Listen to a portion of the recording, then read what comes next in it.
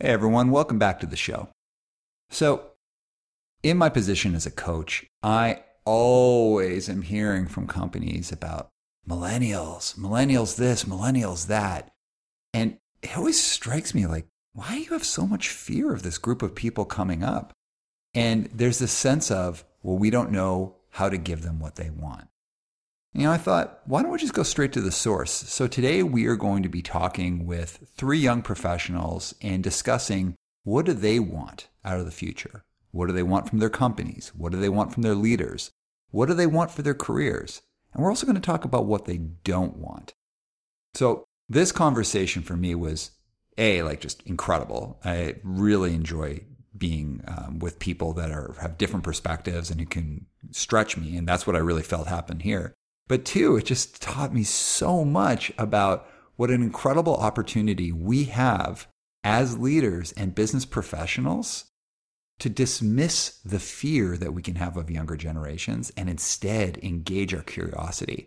So everybody tuck in and get ready for a great conversation on One Step Beyond.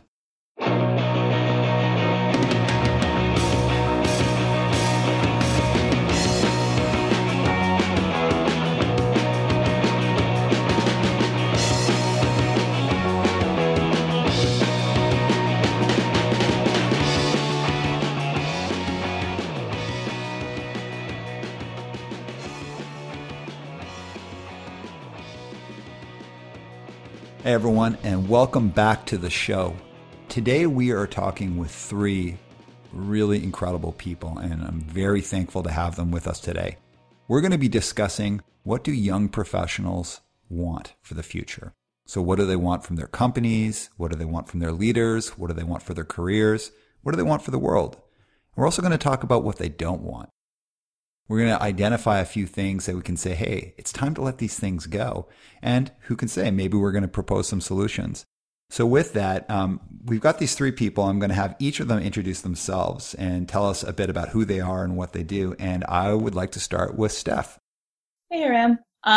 So my name's Stephanie Urich, and I'm a visual designer who specializes in financial technology based out of Vancouver, BC. Awesome. Thank you. Nikki. Hi, my name is Nikki McKechnie. I am the Director of Corporate Communications for a mining exploration company called Talisker Resources, and our properties are actually exploring gold in British Columbia. Oh, okay. Right on. And Logan. Here I am. My name is Logan Madden. I'm a specialist with Becton Dickinson, or BD, as you may know it. I'm also, in addition to that, a field sales trainer for our new hires and part of our leadership development program. Okay, awesome. So this is a really cool mix of people because we've got different industries, different ages. We've got a good, I believe, a healthy gender mix. We come from different backgrounds. So this is like the value, I think, of these kinds of conversations is usually this is done in a corporate setting. Like maybe they send out a survey like, oh, what do you want? Or, you sit in this boardroom of people who literally are paying your salary and saying like, how do you want us to change? But there might be a cost to saying something. I really hope that in this conversation, as much as all of you are comfortable, we can really get into where we go with the future, what we can do. So with that, I'm going to start asking some questions. And when I ask a question, I'm just going to pitch it to someone and then, answer as you feel comfortable. And then everyone can add on from there. So I'll just pick one person to start with so that we can avoid any kind of awkward silences. But everyone can feel free to answer it however they'd like after the initial person starts. Does that work for everyone? Yeah, perfect. All right. So we're going to start with a big, huge one. And I'm going to throw this over to you, Nikki. What are you looking for out of the future of your career? Like, what do you want? I'm looking to be a trailblazer with the company that I'm working for currently because I'm seeing a huge divide in what has been done in the past and what isn't being done in the future. So part of what I've been doing is developing a system and putting it in place for mining companies because it's a very old school mentality. It's very old school, old world, old boys club sort of thing. And just trying to kind of make way with changing that and the perception of how investor relations and marketing and communication is kind of done moving forward. So think I'm, kind of making my own path and creating that and how things are going to change in the future. So, Okay. yeah. Awesome. How about you, Steph? Um, that's a big one for sure. I think for me, really speaking just kind of from like a personal holistic sense, like I'm just looking for something for my careers that's something that is engaging and really fulfilling. So part of what I really have the luxury with when it works with being in the tech industry is that there's so many different ways that people are innovating and creating new programs, applications, and sorts of services that can really help a wide variety of people. And you have the options of choosing things that, like, if you want like something a little more fulfilling or something a little more like fun and engaging. And I love that I have the opportunity to kind of choose whichever I want.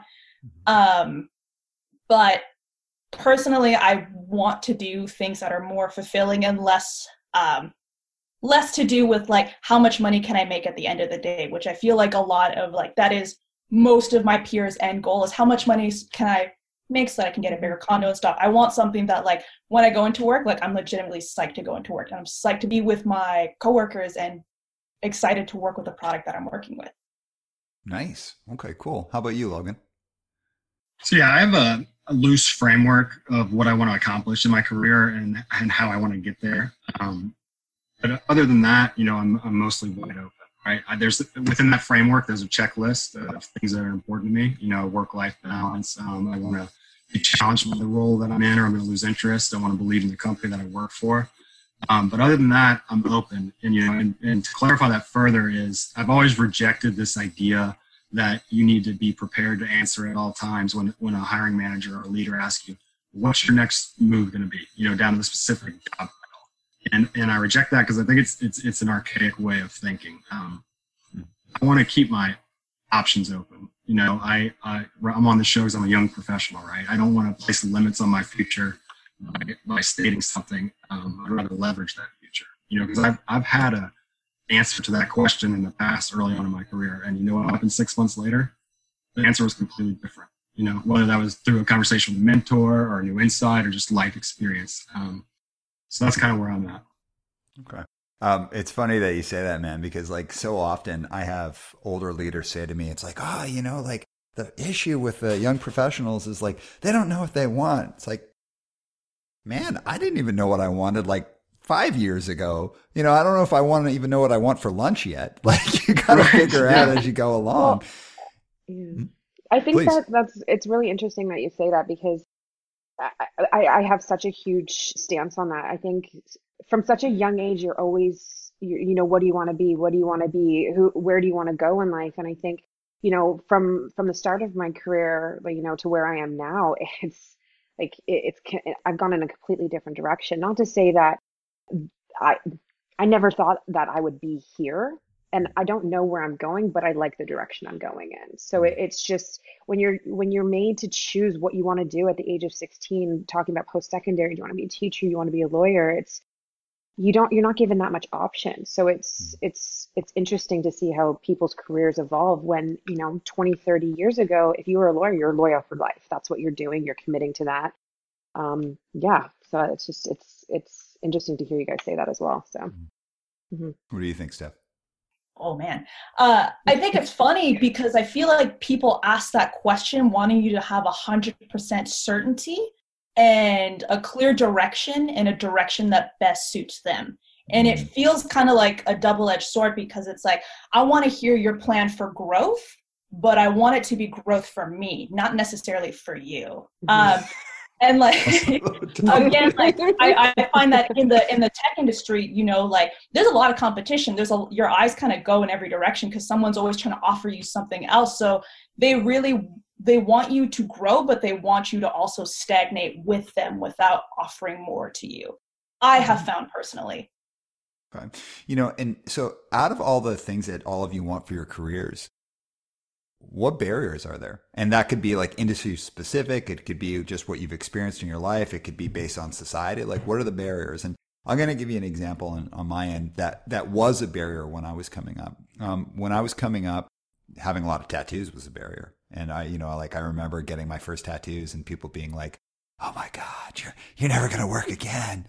And I was lucky that, that changed in the time. But I mean, that's kind of just got a funny arbitrary one, but there are like serious barriers to different types of people and different types of roles, different ideas that we have. So if you think about the answer that you just gave, what are the barriers? And I'll just throw that to anyone.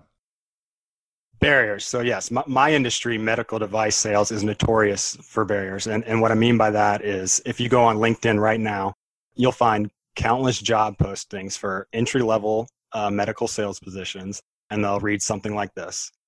Entry-level position available at a great company, 3 to 5 years healthcare experience required. And it's like, for someone to break in the industry, that is both daunting and comical. It's like, how am I going to get an entry-level position if you won't hire me to get the experience? So, with my experience personally, I got really lucky that a hiring manager, saw something in me to take a chance on me when I didn't have any experience. And at the time I was hired, I was actually the youngest person in our organization. So, but yeah, there are a lot of barriers in the medical device industry.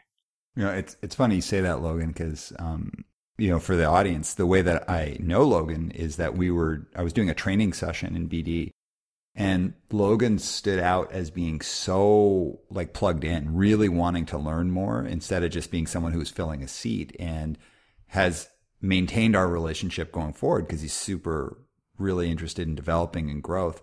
And I found that to be someone who's fully in the seat. It's like, no, like I'm serious about this. I want to learn. And I'm not saying it's like I don't come across people like that, but someone like the idea that like I don't need to know where I want to be exactly from 5 years, but I do know that I want each step to be filled with learning. And that's what's really stood out to me about our interactions, which has been really cool. So Steph and Nikki, what about the two of you? Barriers, like when you were talking about what you want out of your careers. Steph, you'd saying like, I just want it to be fulfilling. Like I want to do things that like really fill up my cup. And then Nikki, I love the boldness of what you said. Like, I want to be a trailblazer. What are the barriers? What's standing out for you?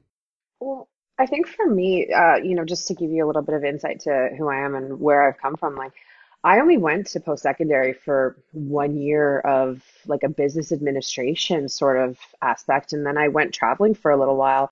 I moved out to Calgary and worked at Lake Louise, and I came back and I went into a family industry and just kind of went from there and was feeling a little bit lost. So I think education is a big thing. And I think people think that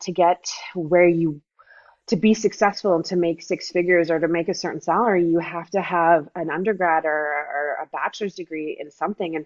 And fortunately for me being who I am has gotten me where I am now, which is, I'm in a very great role I'm an executive. And I think people they're misunderstood as to, post-secondary means you're going to get a great career. And that's not necessarily what it is. I think a lot of experience comes from, falling on your feet and learning and growing from that and moving forward and figuring out where you want to be and what you want to do. I think sometimes people don't sit and actually question what they want. Like I was 22. I left a company that was a well-paying job to work at a restaurant because I didn't like where I was going. And then from there, I then applied to another job and got in with a company, a corporation. So I think so many times people see a posting on LinkedIn or they see a job where, as Logan said, 5 years experience. And it's just, you gotta take that leap. You've got to almost put yourself out there and just say,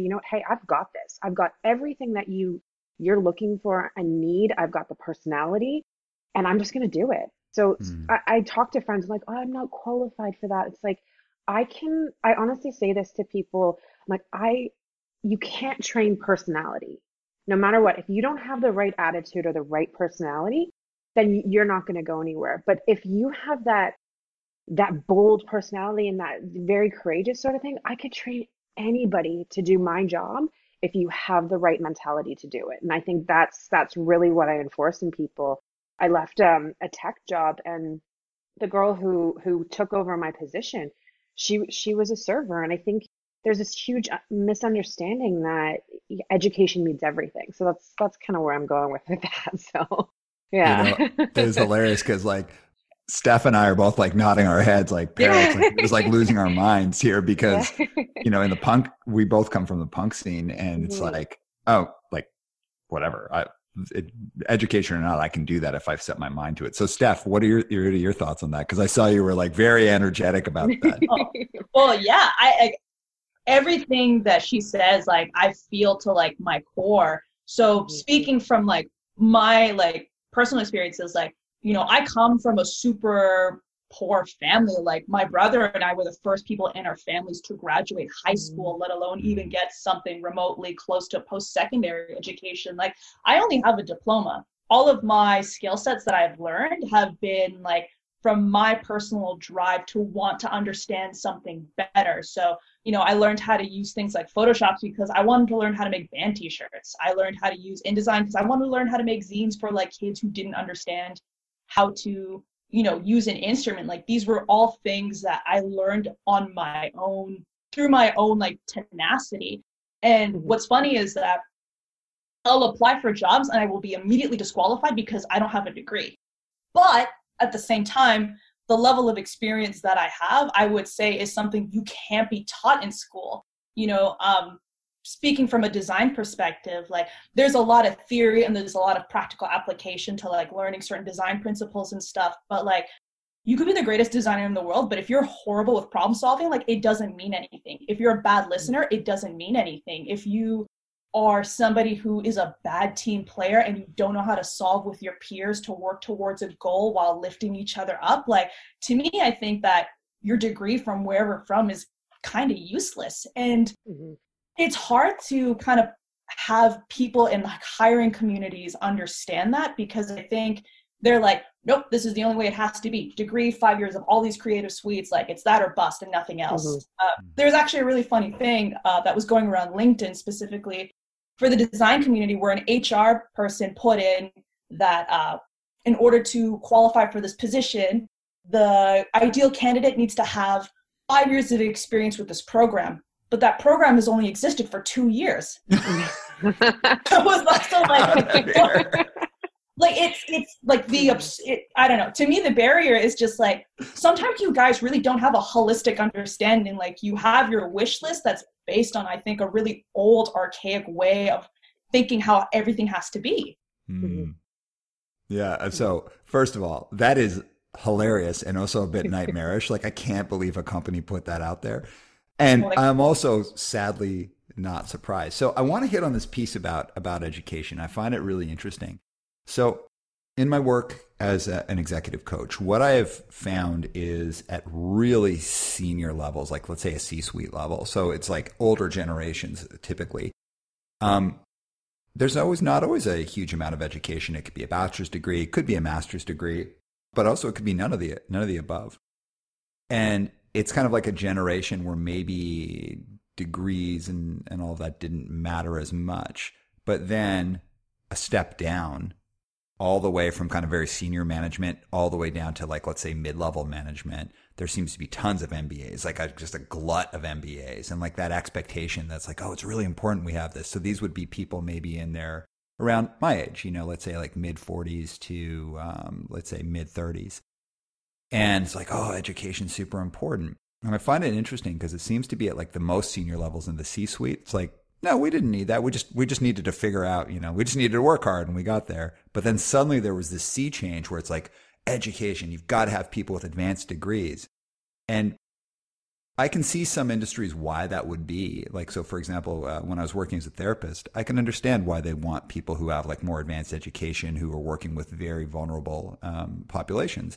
But I also know a lot of incredible therapists who didn't have advanced degrees, who I could say were better than people who had PhDs. So I don't think it's the key, but one thing, advanced education is the key, but something that I've noticed, it seems to be kind of like generationally specific about whether or not education matters that much.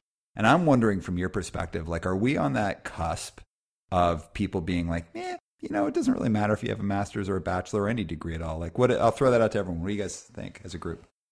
I'll start if y'all don't mind. 100%, Aram. I'm going to take kind of a punk rock position on this. So I think, you know, higher education, when you talk about higher education, it's going to become increasingly less important as we go forward. Now, I'm admittedly ignorant to higher education in Canada, but in the United States, it's just so broken, in my opinion. And a lot of that's to the fault of their own, they were their own demise. But that's a topic for a whole nother show. Okay. But couple that, with the fact that we're in the information age right now, right?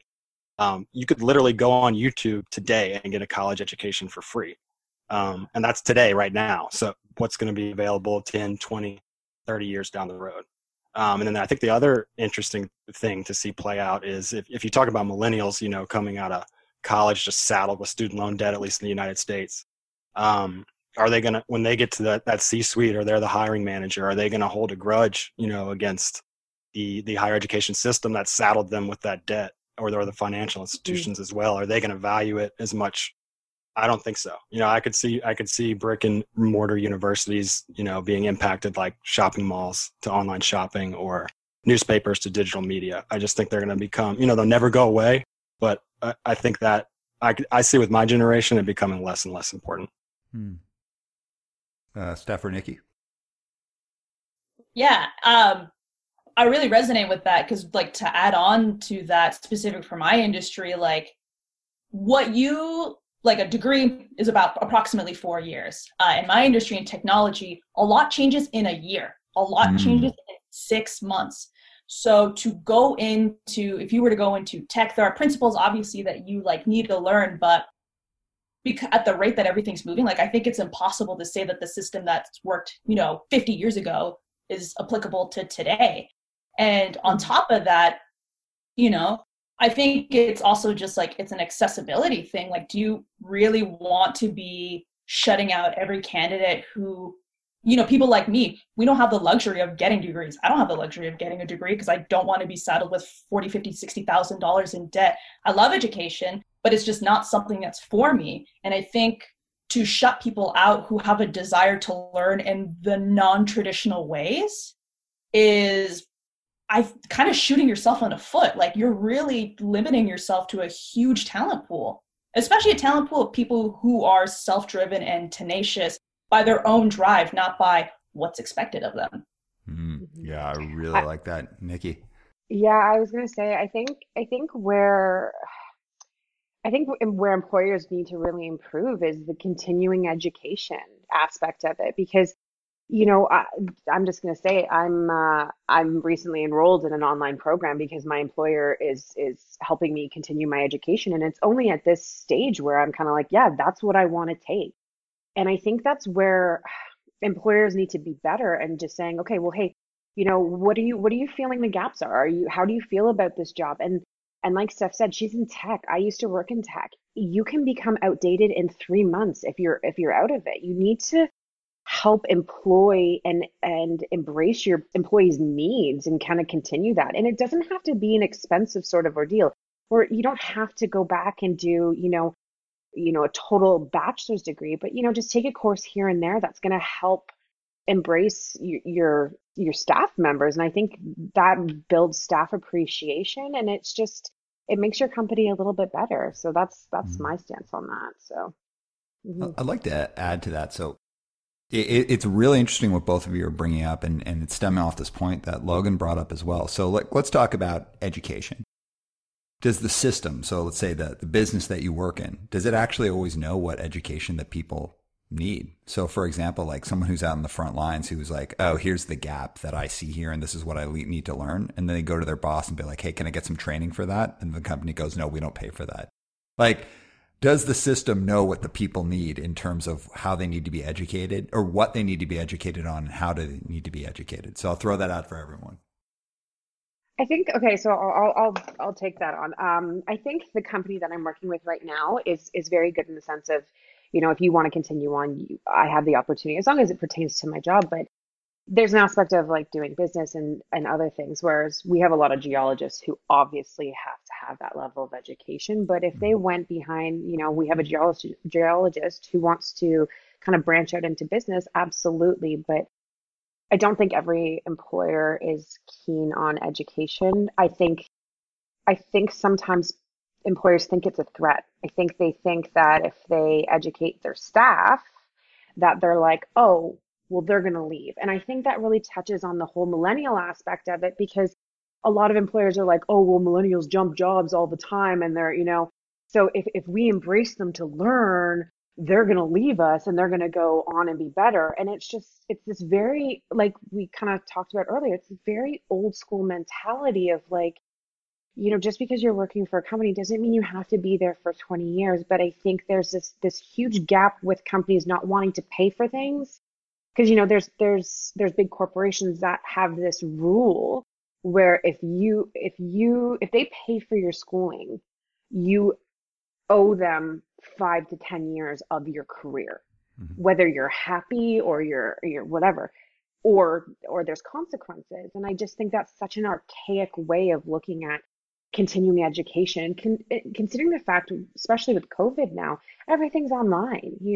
There's so many online courses that you can take and you can embrace. And what Logan was saying, you can go on Google, you can do whatever. But it's just, I think there's these old school ways that are still so much in place in our industries, and it's tech, all of them. So it's just, I think they need to kind of branch out on how they approach that continuing education. All right, so I got a question. It's Steph, it's based off something you'd said earlier, like this best and like we want to get the best and brightest. Yeah. Okay. When was the last time anyone here worked with someone professionally within your work world with someone from the trans community? I worked at a company not my last job, but the job prior. I had one person. There was one person out of a company of, I want to say 300 internationally. Mm-hmm. That was a trans person. Okay. So as soon as I asked the question, we all were like, ooh, I don't know. I can't imagine, I can't think of that. And I always kind of laugh about this idea of the best and brightest, because the best and brightest is currently the corporate world and the business world is pulling from such a small amount of people because there's just not strong diversity and inclusion. Like there's the idea of what diversity and inclusion could be, but it's not there.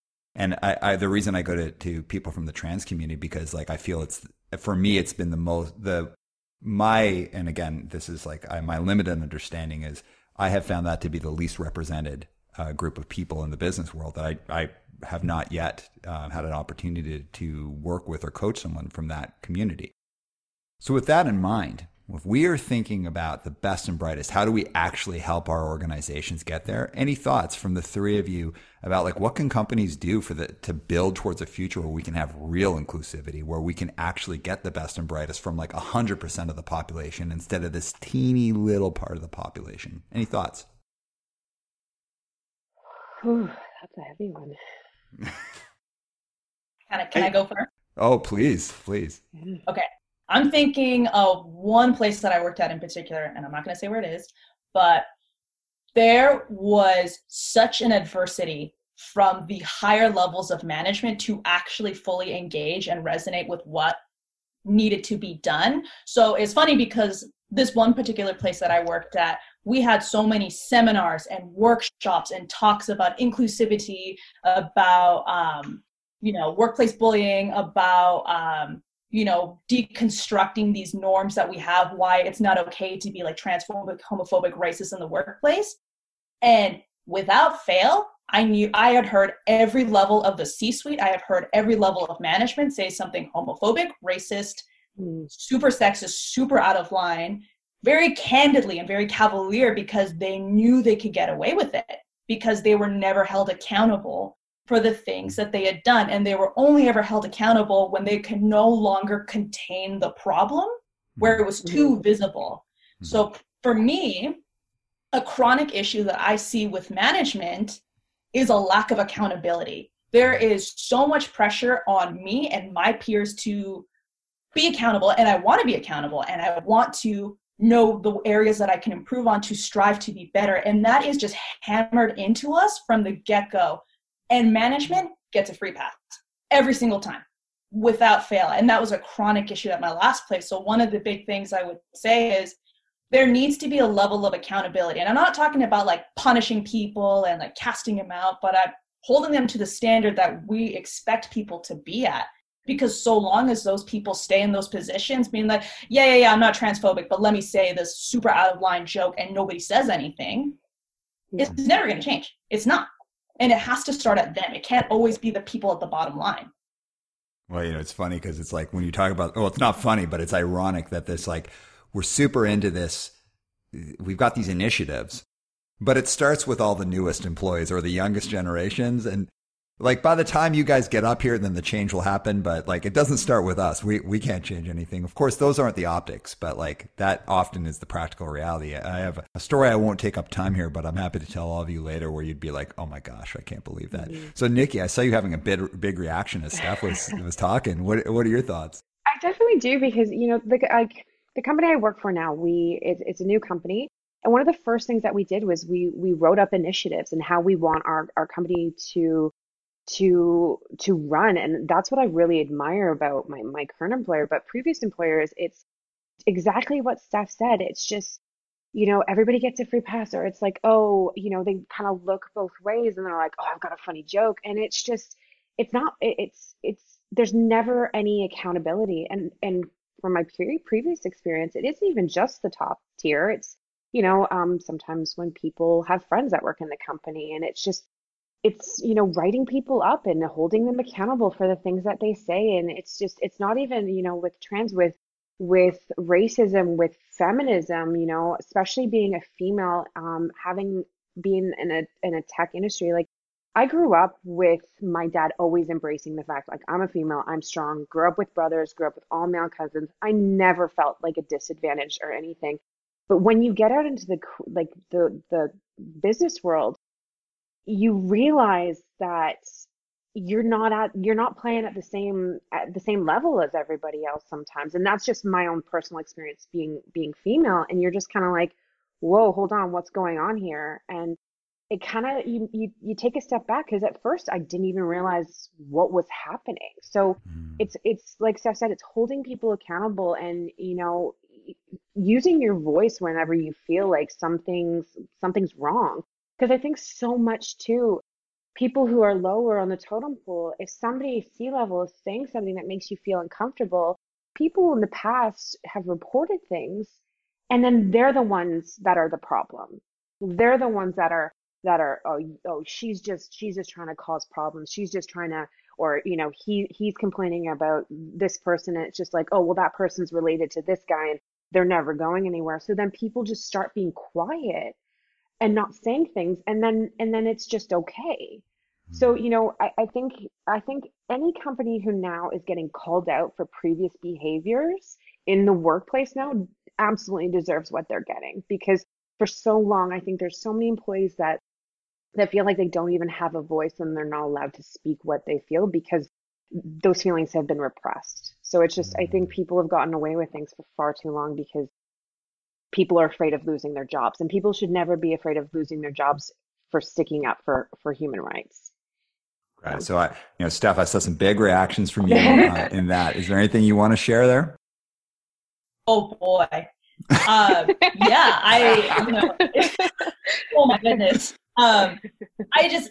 It bums me out so much, because this goes back to being like, you want people to grow, and you want your company to succeed, and you guys ultimately all want to work towards the same goal, whatever your metrics of success are. And it's astounding to me that these people who have so much more experience than me, so much more education than me, has so much more accessibility and general experience to all these things, cannot recognize that sort of rampant kind of disregard and I can do what I want and nothing can touch me.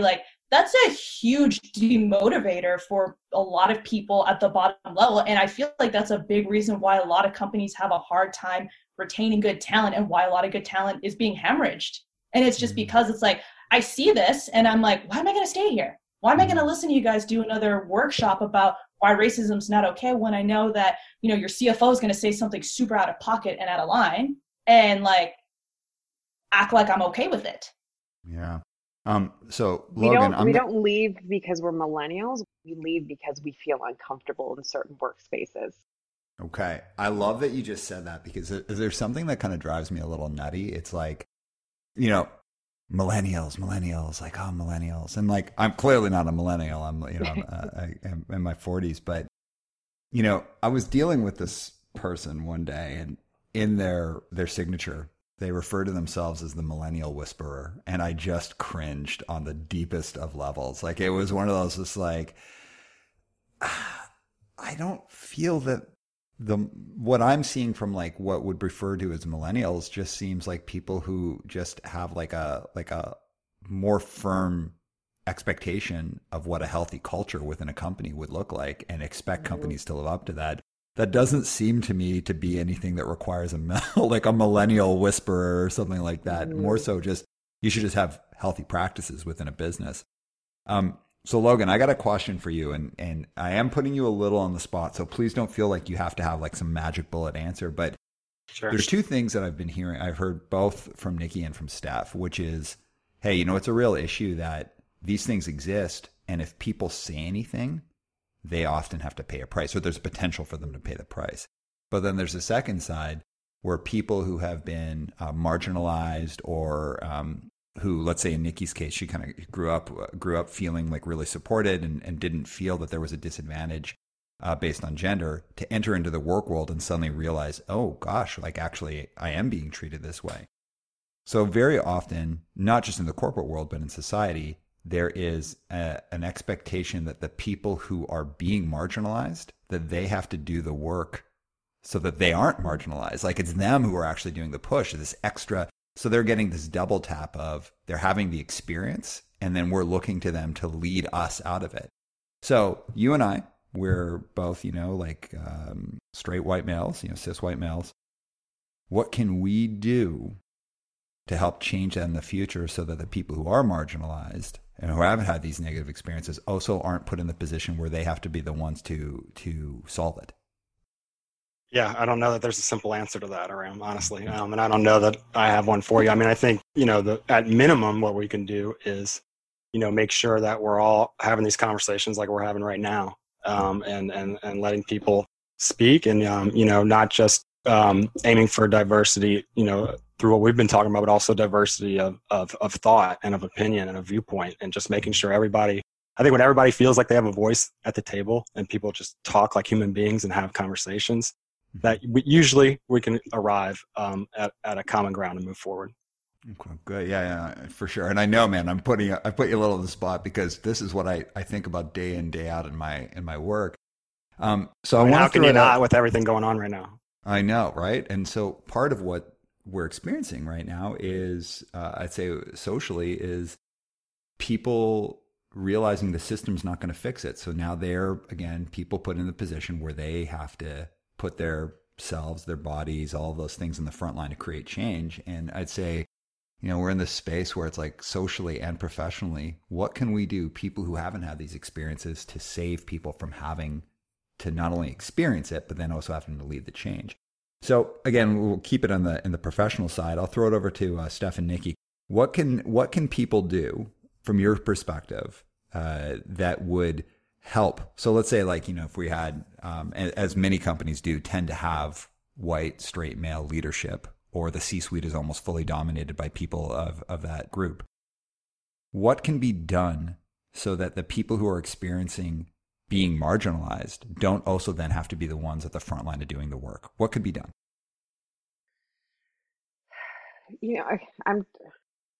I don't necessarily have a direct answer for that, but I think I think for me, just coming from certain times and experiencing, I think one of the things I always think about too is it's learned behavior too, right? Because it's we talk about C-level and stuff, but if we look at what's happening in the world, there's a lot of millennials too that have this very different outlook that's not always positive. So there's a learned behavior pattern, and it's I think the answer to your question is breaking that pattern. It's whether it's employers doing cultural training, whether it's just doing just I don't want to go back to the whole education, but it's breaking that thought process. It's finding out where it stems from, where it comes from, and then kind of educating your staff. I guess what we can do if it's happening in the workplace and taking it off is, I've always been a very relatively outspoken person, and I would get myself involved. I would You know, if I saw that happen in a current workplace, I couldn't help but stick my hands in it, because it's just, I just won't stand for it. But I think you have to get to the root of a problem before you can fix it. You know, you can't just kind of like, oh, sorry, like, oh, he's 50, he can get away with it. You really have to get to the depth of it. So I know it's an indirect way of answering your question, but it's such a huge, broad question. So yeah, I felt that was a really good answer, because I mean, I'm not saying like solve all of society's problems. Like this is a really hard question. That was a great answer. Steph, what do you think? I fully agree with everything she was saying. I think a lot of what is also kind of playing a role too is that a lot of people who I find that are in those roles also kind of grew up in an environment where you're not allowed to be wrong, and being told that you need to correct a behavior or a pattern of behavior is wrong, therefore you are a bad person. And because the one thing that I've always always noticed across the board was whenever somebody, you know, behavior or pattern comes up to management that would, you know, be like, hey, this is like, here's why this is like not okay, is they immediately get their backs up and they immediately find every reason not to listen to it, because they think that it's an affront and an attack on themselves, and that, you know, they're going to try and find every which reason to find that it doesn't apply to them, which I also find is really funny, because I, as like your subordinate or your employee, I have to be so good at you like dishing the lashes at me, and I have to be like, okay, of course, everything you say is wonderful. So I think it is hard, because I think it's a lot of like, you know, like you have to listen and you have to be open and willing to listen. And there is not really always a willingness to acknowledge like, I'm doing a bad behavior. Well, I'm not a bad person, so I'm not going to do it. It's hard. There's a lot of levels to it, but I think it's just like, you have to be encouraged to be wrong. It's okay to be wrong. And there's nothing wrong with learning. And I think they don't quite understand that. Whereas like, because they've always been right. Sorry. They've always been right. So it's their whole lives they've gotten in this position, in this role of this superior, because they've always been right. And they've always had this, you know, I'm right. I'm always right. Nobody can tell them that they're wrong. So then they're not wrong. So then, and then it just creates this infected sort of stream of work, and it just never changes. So sorry to cut you off, Steph. I'm sorry. I'm very passionate about this. So. No, that's on the money. That's 100%. I'm with that. So something that stands out to me, and I see this a lot, is, let's say, and I'll use an example that I feel is like, it's very accessible, sexism in the workplace. Often women calling out sexism instead of men calling out sexism. And, you know, I think about this a lot. I mean, because I see it a lot, where it takes women putting themselves in further jeopardy by saying, hey, how this thing is happening is unacceptable. And then guys kind of being like, yeah, I back that. I agree with that. And that was always bothering me. And I get it. Like, I mean, I know it's scary. So from a guy's, like a man in the workplace, it's like that fear of social death, that fear of being like, I don't want to be the guy that, you know, like calls out the other guys because I don't want to like not fit. And something I think about in the future for all generations, but especially for young generations, if there's something that I wish we could change, it's that men being able to talk to men about sexism without having that work to have to start with the people who are experiencing sexism. And so I'm using sexism because I think it's a very approachable space here, but I mean, that goes for racism, homophobia, transphobia, like all of the different things that are going on. That one of the things that I think is like, I think about a lot in my role, and I encourage companies to think about is how do we change it so that the people who are experiencing the negative downsides of human interactions that are based in prejudice that we grow up with because of society, and that's it. How do we create the kind of company culture where it doesn't have to be those people who are experiencing it that then have to take on the extra risk of challenging it? Because as I know, one of the people that's in this conversation, and you don't have to share it unless you want to, experienced the downside of challenging a leader based on the hypocrisy of getting a training, but then seeing people in the company not actually living it. And they called it out and they actually had a career bump. And I'm really interested in how we can make that change. And I know that the four of us here might not be able to come up with some answer, but I want to bring that up as like a tangible thought that I have about one of the importances of, or an important thing to think about into the future. All right, let's talk about loyalty, company loyalty. I always laugh at this one, and this goes back to something that was said earlier. Well, it's like, oh, but what if we train all these people and and then they leave? And there's this thing that you see always thrown around LinkedIn. It's like, well, what if we train people and they leave? And then the counter to that is, well, what if we don't train people and then they stay? Then we've got all these people who haven't been trained and we're stuck with this organization that's not full of people that haven't grown. What it boils down to for me is loyalty. And I remember the last job that I worked before I started my own company. I did not feel loyalty because they treated you like garbage. Like you were just treated terribly. And I was like, why? I'm just making this other person rich. Why the hell do I care about this? And it was a small company, but then you think of these really big companies and it's like, well, what's loyalty? Like, what is loyalty to working to this huge conglomerate? And I'm not saying that loyalty should or shouldn't be, but I'm interested from your perspective. What does loyalty look like for a younger generation to a company? Like, is there loyalty? What can companies do to create that kind of connection? Any of your thoughts on that and around loyalty to your organization? I'll go first. So, this is kind of an all or nothing thing for me. I approach loyalty to a company much the same way as I would to a person or in a personal relationship. I'm going to operate under the assumption that they value me and that they loyal me until they prove me otherwise. And I'm going to reciprocate that.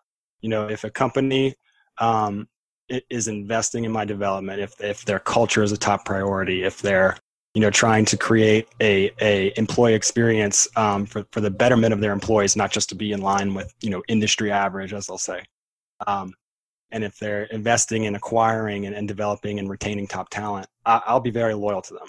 But if they see me as just an employee ID number, they're not investing in my future, in my development, the culture's toxic, I have absolutely zero obligation of loyalty to them.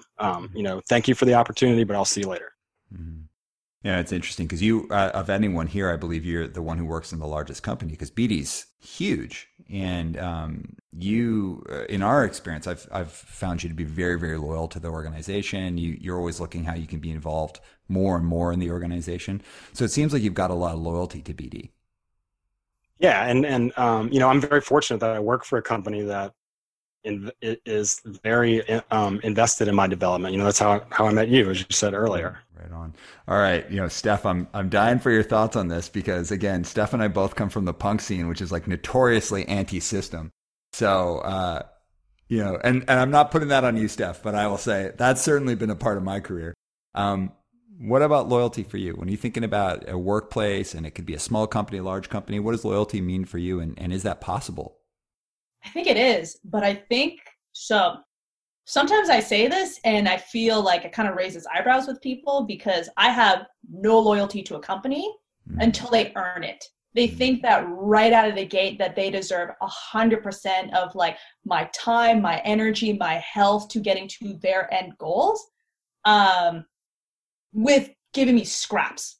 So I've worked in places that were so they expected basically what I felt like was indentured servitude a lot of the time. Like you can call, like I need to be able to call you at any time, doesn't matter when or where, there was no boundaries, but you need to be so grateful that you work here because you have this job with us. So now you have to, worship the ground that we walk on, but I'm going to give you scraps. I'm going to treat you like dirt. I'm going to treat you like garbage. Whereas when I'm at places like that, I'm like, I take pride in the work that I do. So I don't go into a place being like, I don't have any loyalty to you, so I don't care. I'm going to give you my honest best work. But if I will pick up pretty quickly, if you're a place that's not down to elevate your staff and your team, if you're more interested in your own personal goals and your own personal, I say like gold stars to kind of show off to everybody else, like I've already checked out.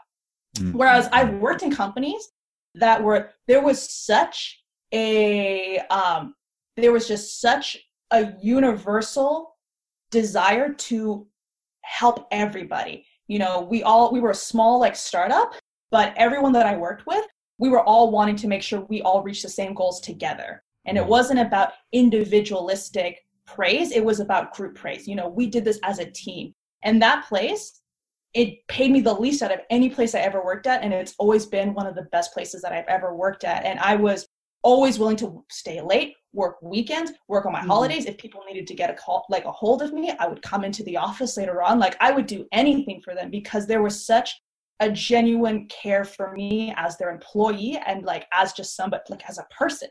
And it's so funny that people don't realize that like just baseline respect is often not in a lot of these places.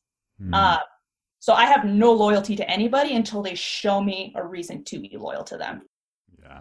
And you know, it's real interesting about that, how you're like, oh yeah, I got paid the less out of that, but that was the company I gave the most for. And of course, like this ridiculous conversation about millennials, like it drives me kind of nuts because it's always like othering millennials. It makes people seem like these like, oh, we've got this pack of rabid professionals that are going to be so irrational. It's like, I've never experienced that ever with anyone from this generation. More so, they just seem to, as a group, seem to have higher expectations about healthy company culture. And what's super interesting, like that, you're willing to stay late, come in early, come on weekends, but it's based on being treated with respect. Yeah. But I love the idea that a company has to earn it. They don't just get it on day one. Like you're not like, oh yeah, your company logo, I'm getting that tattooed on me. You're like, no, you got to earn that space. But then when you get it, you get it. Nikki, how about you? You know, I was going to touch on stuff. I guess things really change when you know your worth, right? When you have that level of confidence and when you know your worth, where it's like, and like Steph and Logan also touched on it, you deal with it. Working is like a relationship. You have you spend the majority of your day working with your colleagues wherever you're working from. So it's just, you have to have that mindset that, I think it's ancient where people are like, work is your everything and you need your work to be able to live. And and people are so worried about, oh my God, what if I lose my job?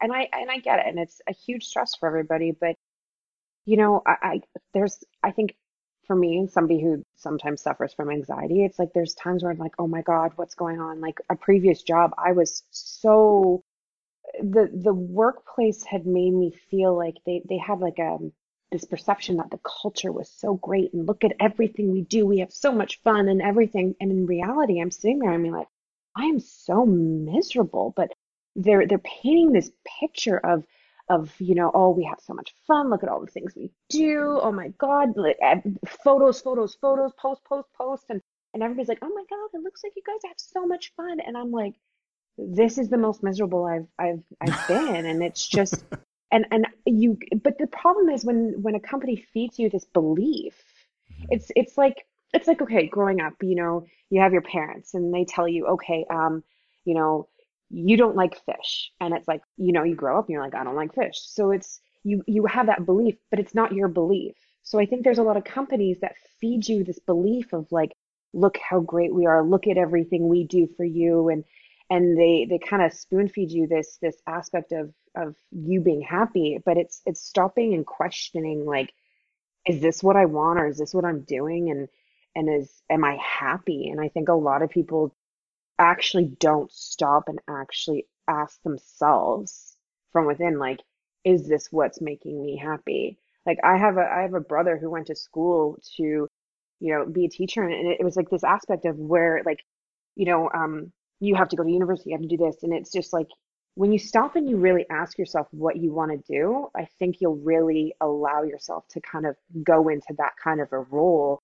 And like Steph said, whether it's a low paying job or a high paying job, whatever, you need to do what's going to make you happy. And knowing your worth is really, really important, and especially how you deal with employers.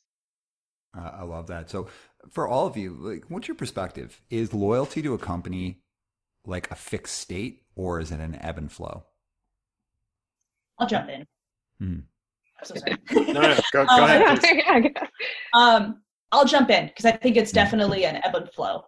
Like, I think because there's also like the honeymoon period with places that you work too, right? There'll be places that are just like, no, we're like actually the greatest and we're the best and you'll love us so much. And they'll try and try and try. And then once you've kind of gotten to the routine of it, then they're like, okay, how much of myself can I show? Like, okay, now I'm going to kind of start letting these sorts of things slide.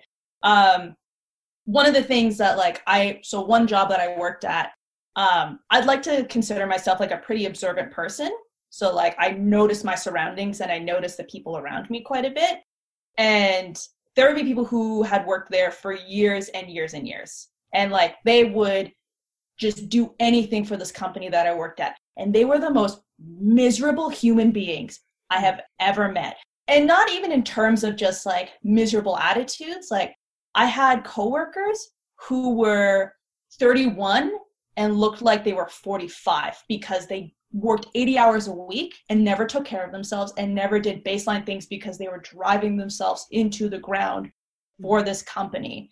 I had employees who had legitimate health problems because of the place they were working at to prove to their company how loyal they were, because if they didn't work those 60 hours a week, that was going to be a red flag on them. I had employees who were like almost low-key kind of proud that their marriage was suffering and that their partner was unhappy because this person was working like 90 to 100 hours a week and not available, and was proud of being like, well, if she doesn't like that, then she can just deal with it. Like, I was working at this place. I was 26 when I was at this company. And I was like, I would rather have no money. I would rather work at a retail company. I would work at the lowest paying job than ever be anything like these people, because they're getting paid so much money. And they're going to work themselves to death. And they're going to look back at their lives and be like, I did all of this for nothing. Mm-hmm. Yeah. As you were saying that, I literally, two things. They were 40. They looked like they were 45. Uh-oh. I'm sorry. That's not what I did. I'm laughing. As you were saying that, I was like, oh crap, that was me in my last job. I was working like nightmare hours, like just like so miserable. And I had to do it, or else I would have been viewed as not like a team player. And it impacted, not only did it impact my life, it impacted the way that I thought about myself and the world. And I'd say like probably the worst version of who I've ever been in my life was when I was at that job. Like I was just not me, not like the best version. So that was that was very insightful.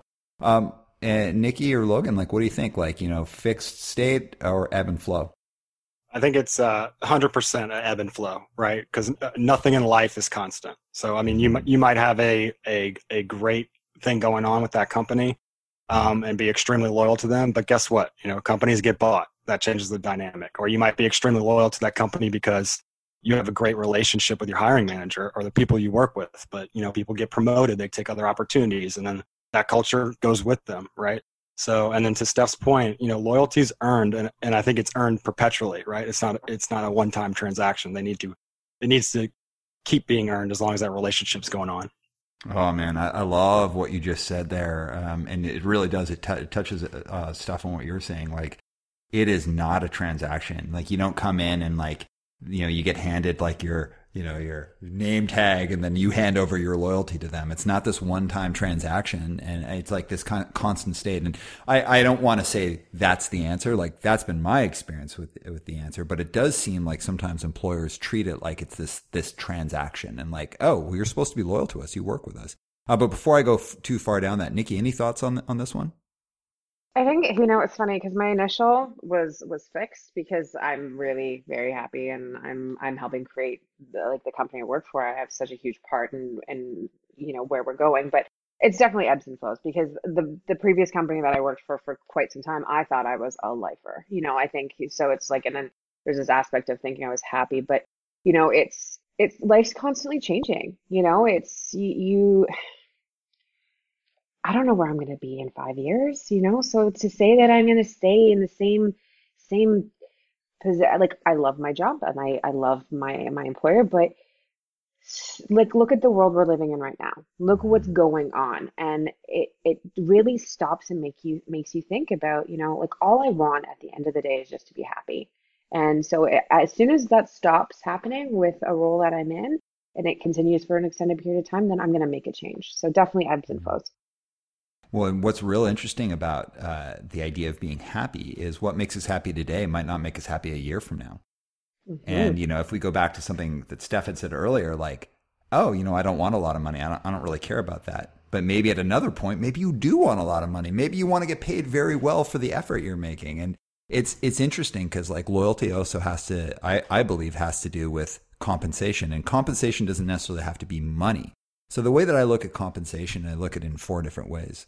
I think you're compensated by having the right relationship with your leader. You're compensated by being on a team that is like, I believe, like functions well, is high performing. You're compensated by how much money you make. And you're also compensated by the culture of the company that you're in. Like these are all things that you get compensated by. And different parts of your career, some of those things are going to matter to you more or less. And sometimes it's a combination of things.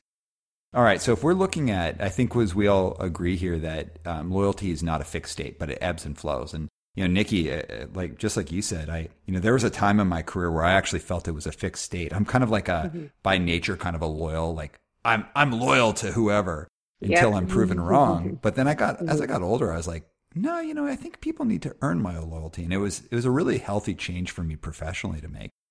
So if we think of that, like it is, it's not one transaction. It is an ongoing ebb and flow. Something has to be like constantly like nurtured. And I'd say rather than constantly earned, maybe constantly nurtured. Like we have loyalty, but we have to nurture that. From your perspective, and I'll throw this out to anyone who wants to lead the conversation here. What can organizations do to earn and then nurture loyalty with a younger generation of professionals who are coming up? I'll go. I think a big part of that is a lot of, I think they just misunderstand who we are. And when I say we, I mean like, my generation or millennials or what have you. And when I say they, I mean, the people in leadership roles currently. So I'll give you an example. I can't tell you, like, as I said earlier, I'm one of the younger members of my organization. I can't tell you how many times I've been on a project or part of a small team. And when it comes time to divvy out the task of that project, it's strongly suggested that I take the one that's most, computer or tech intensive, right? Solely because I'm the youngest and they think I should be a tech wizard of some kind. And it's not just at work. I mean, I see it with my customers too. A lot of my job is, having roundtable discussions with healthcare executives and leaders within their hospitals. And we support those discussions with audio and video equipment often. And if there's a malfunction or a glitch or, can't get the slides to come up, it's like, hey, Logan, can you fix that? So what I would challenge, leaders today would be to engage the younger members of their teams, because I think they hear the term millennial and they associate that with all the stereotypes that we've heard. They change jobs every 2 years. They lack ambition. They lack life experience from being sheltered. They have no work ethic, et cetera. But I mean, I think the more you talk to them, you'll see that, it's not that millennials have no work ethic. It's that, most of us graduated college and entered the workforce, in the midst of the worst economic crisis since the Great Depression, right? Mm-hmm. It's not that we lack life experience or from being sheltered. Most people in my country around my age probably mark their adolescence as before and after the September 11th terrorist attacks. I know for me personally in New Orleans, Hurricane Katrina, the destruction and then witnessing the rebuilding of New Orleans is something that I marked my early adulthood and has ripple effects to this day of who I am. So I think if they engage their younger team members more, they'll find out that maybe some of those stereotypes aren't true. Yeah, that was really powerful, man. Thank you. Nikki or Steph?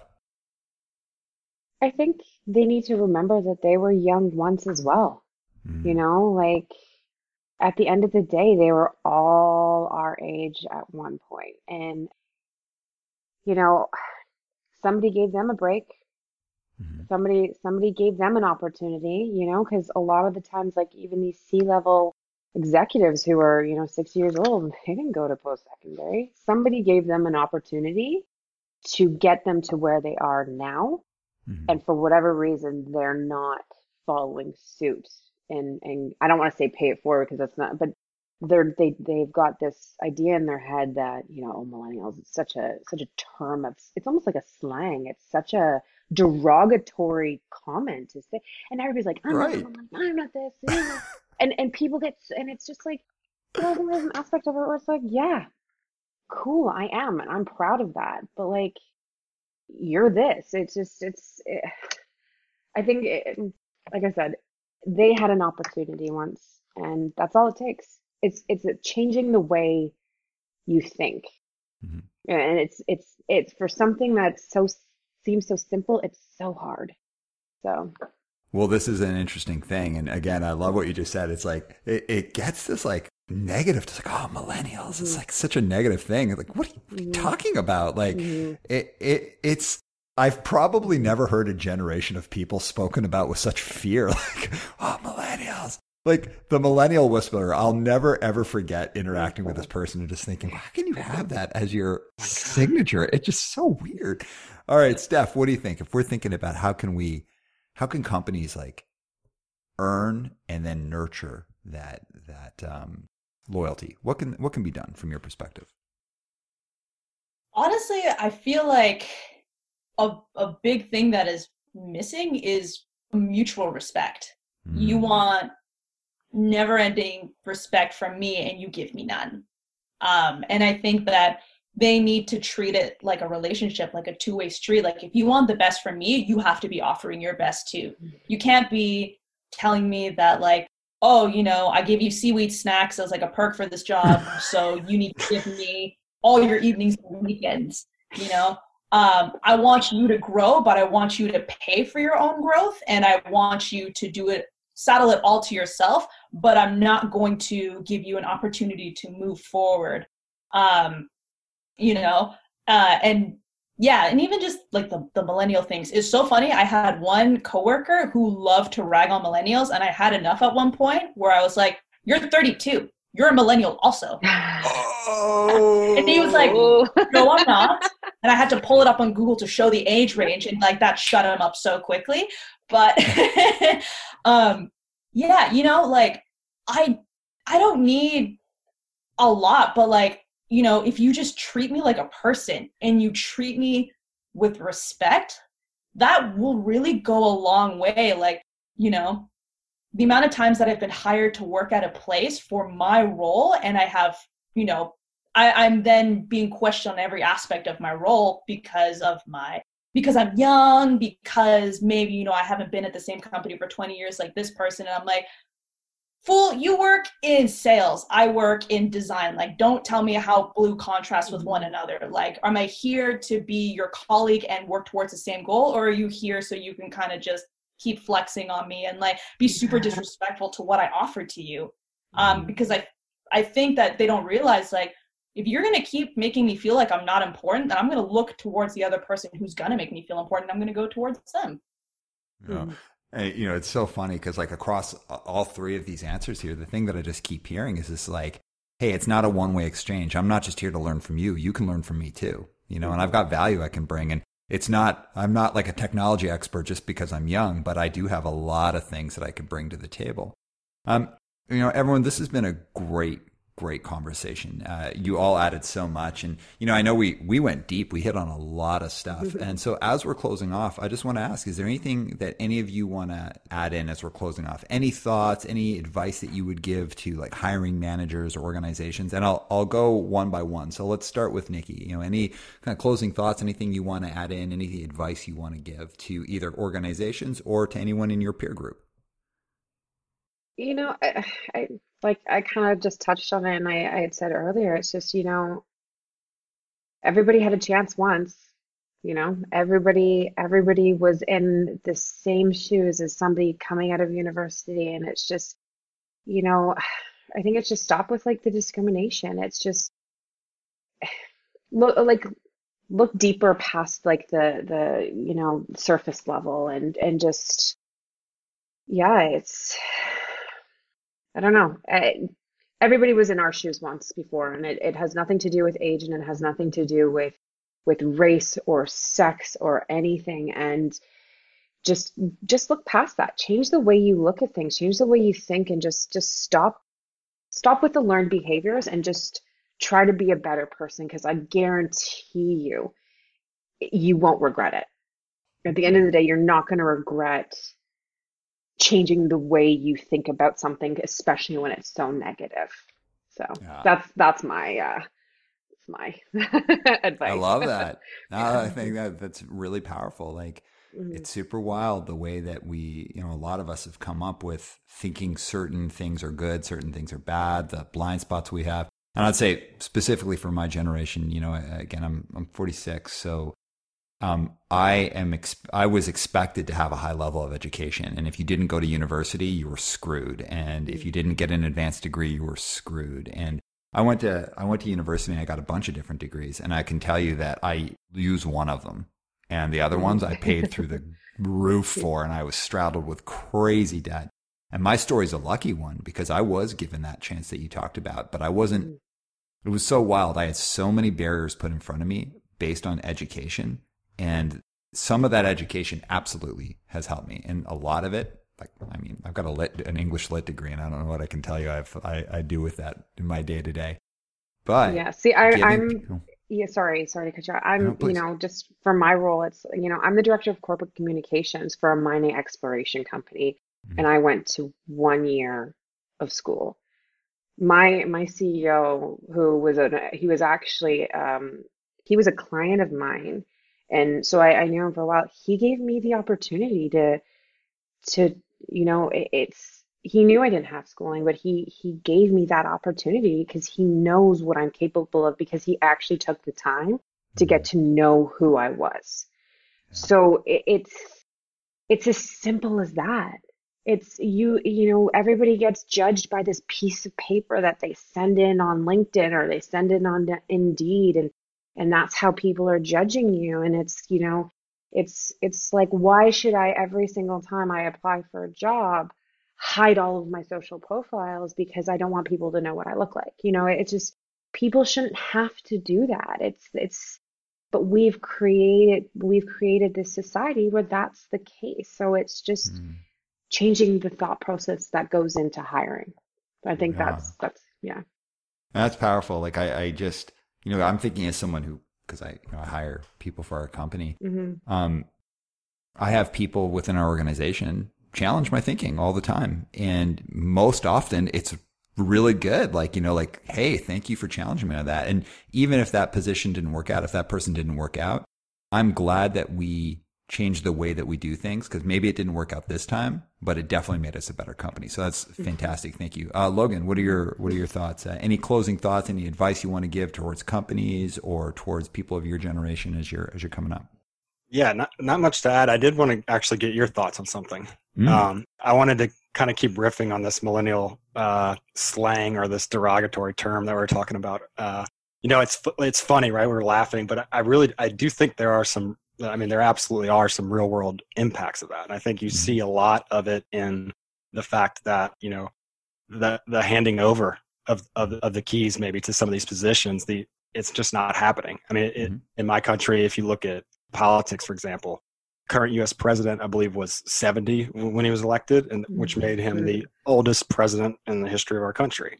Mm-hmm. And then, the two vying for it right now are, I believe, 74 and 77. So again, no matter who wins, it's going to be the oldest president we've ever had in our history.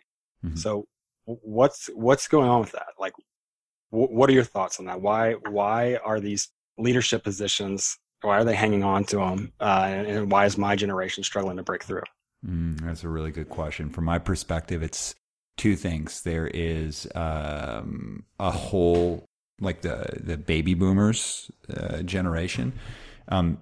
They're all going to retire and they are already retiring now, but there's like going to be massive generational shift of positional power that's going to be happening and is starting to happen, where a lot of people are leaving jobs. So that's just part of it. There was like a huge group of people that were taking up a lot of space, and I don't mean in a negative way, but they were just populating roles and kind of blocking that. So a lot of that's shifting, but there's also a huge abundance of people who've been waiting in the wings to take those roles, which unfortunately might populate with them with the exact same profile of people.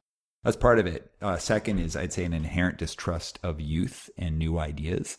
So you've got sectors like the tech sector where it's like, well, you can't keep young people out because they're the ones who actually have the ideas here, right? And so like you see that big change, but not anything, but in a lot of other industries, you see a lot of younger people held down because it's like, oh, you don't know as much, you don't have the experience, you don't have the education, you just don't get it. Really, a lot of that is we don't trust you. We don't think you know what you're talking about, or we want the power. And if we gave you the power, what would happen to us? And I think a lot of that is that underlying, if we gave you the power, what would happen to us?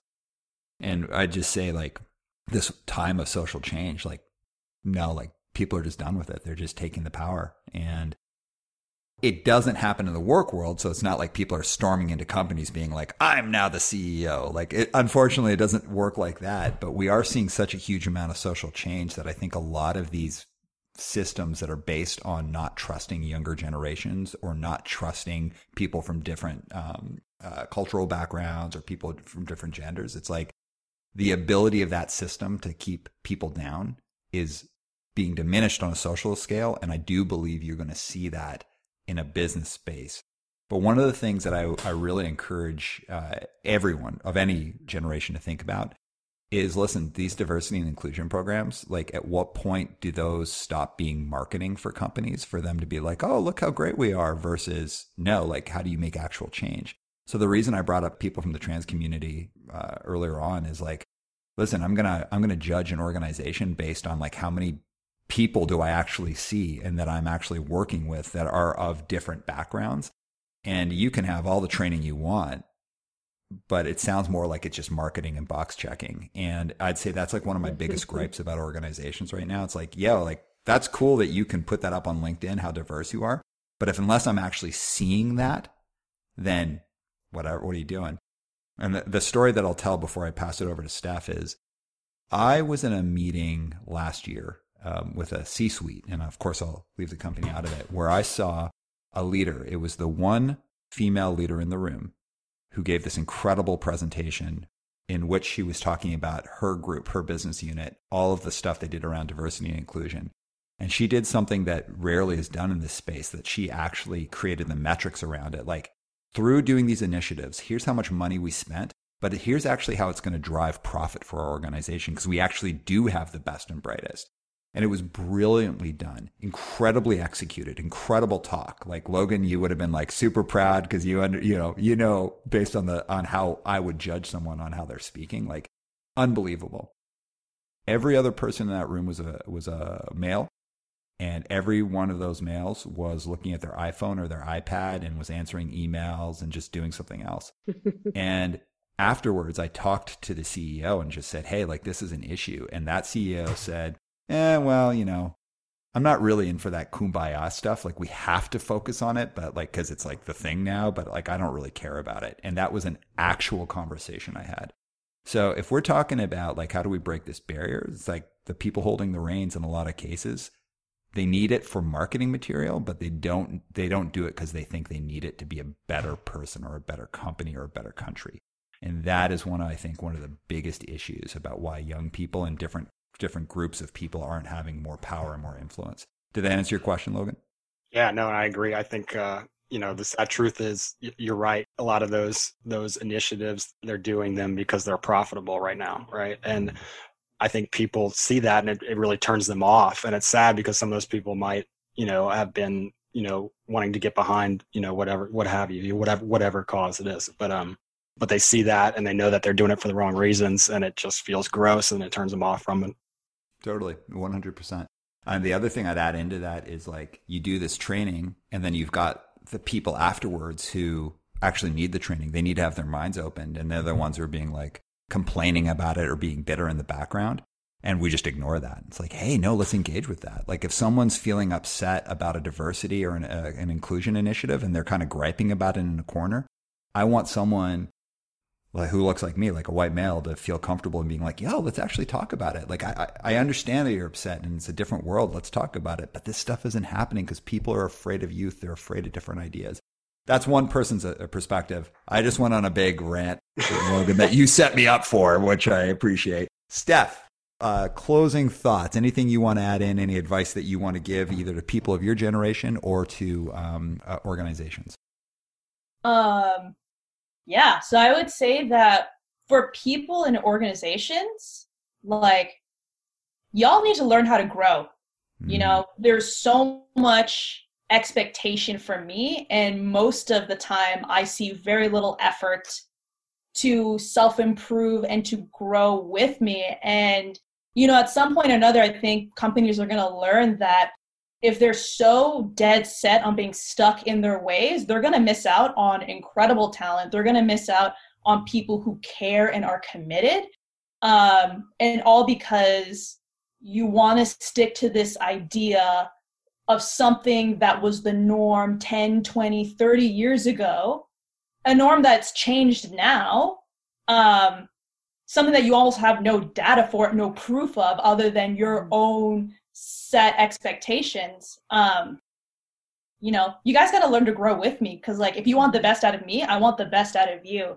And for people in my age group as well, you know, I think we are really taught to be like, we need to grab whatever we can get. And, you know, we need to be so thankful for the scraps that people give us. And maybe this is my own stubbornness. Maybe this is like my own pride, but like, I don't settle for that. Mm-hmm. You know, if I have to choose to, you know, I'm going to be working for the rest of my life, I want to be working for people or companies that are psyched on me just as much as I'm psyched on them. And if they're going to treat me like garbage, like, don't settle for that. You know, it's the same way that we don't settle for people who are shitty to us in relationships. It's the same way we don't settle for shitty friendships. Like, if that person's going to act that way, you leave. And companies need to learn to think of it the same way. Otherwise, like, you know what? Your competitors are going to crush you because they took on the chance with those other people. Yeah, I love it. I really like when you said, if you expect the best out of me, then I need the best out of you. That's like unbelievable. And everyone on this conversation had a huge smile when you said that, and like is like we're all with you. Okay, everyone, thank you so much.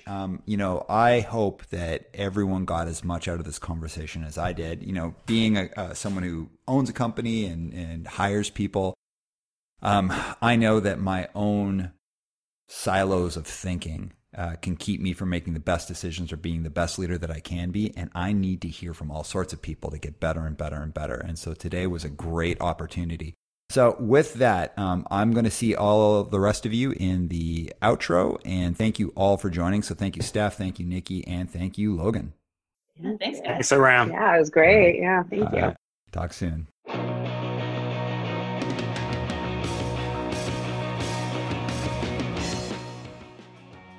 That was so awesome. And, you know, it's just one of those things that makes me really realize that we have to start having a video component of our podcast. Because if you could have just seen everyone on that conversation, like the smiles, the deep thinking, it just was so cool to be a part of that.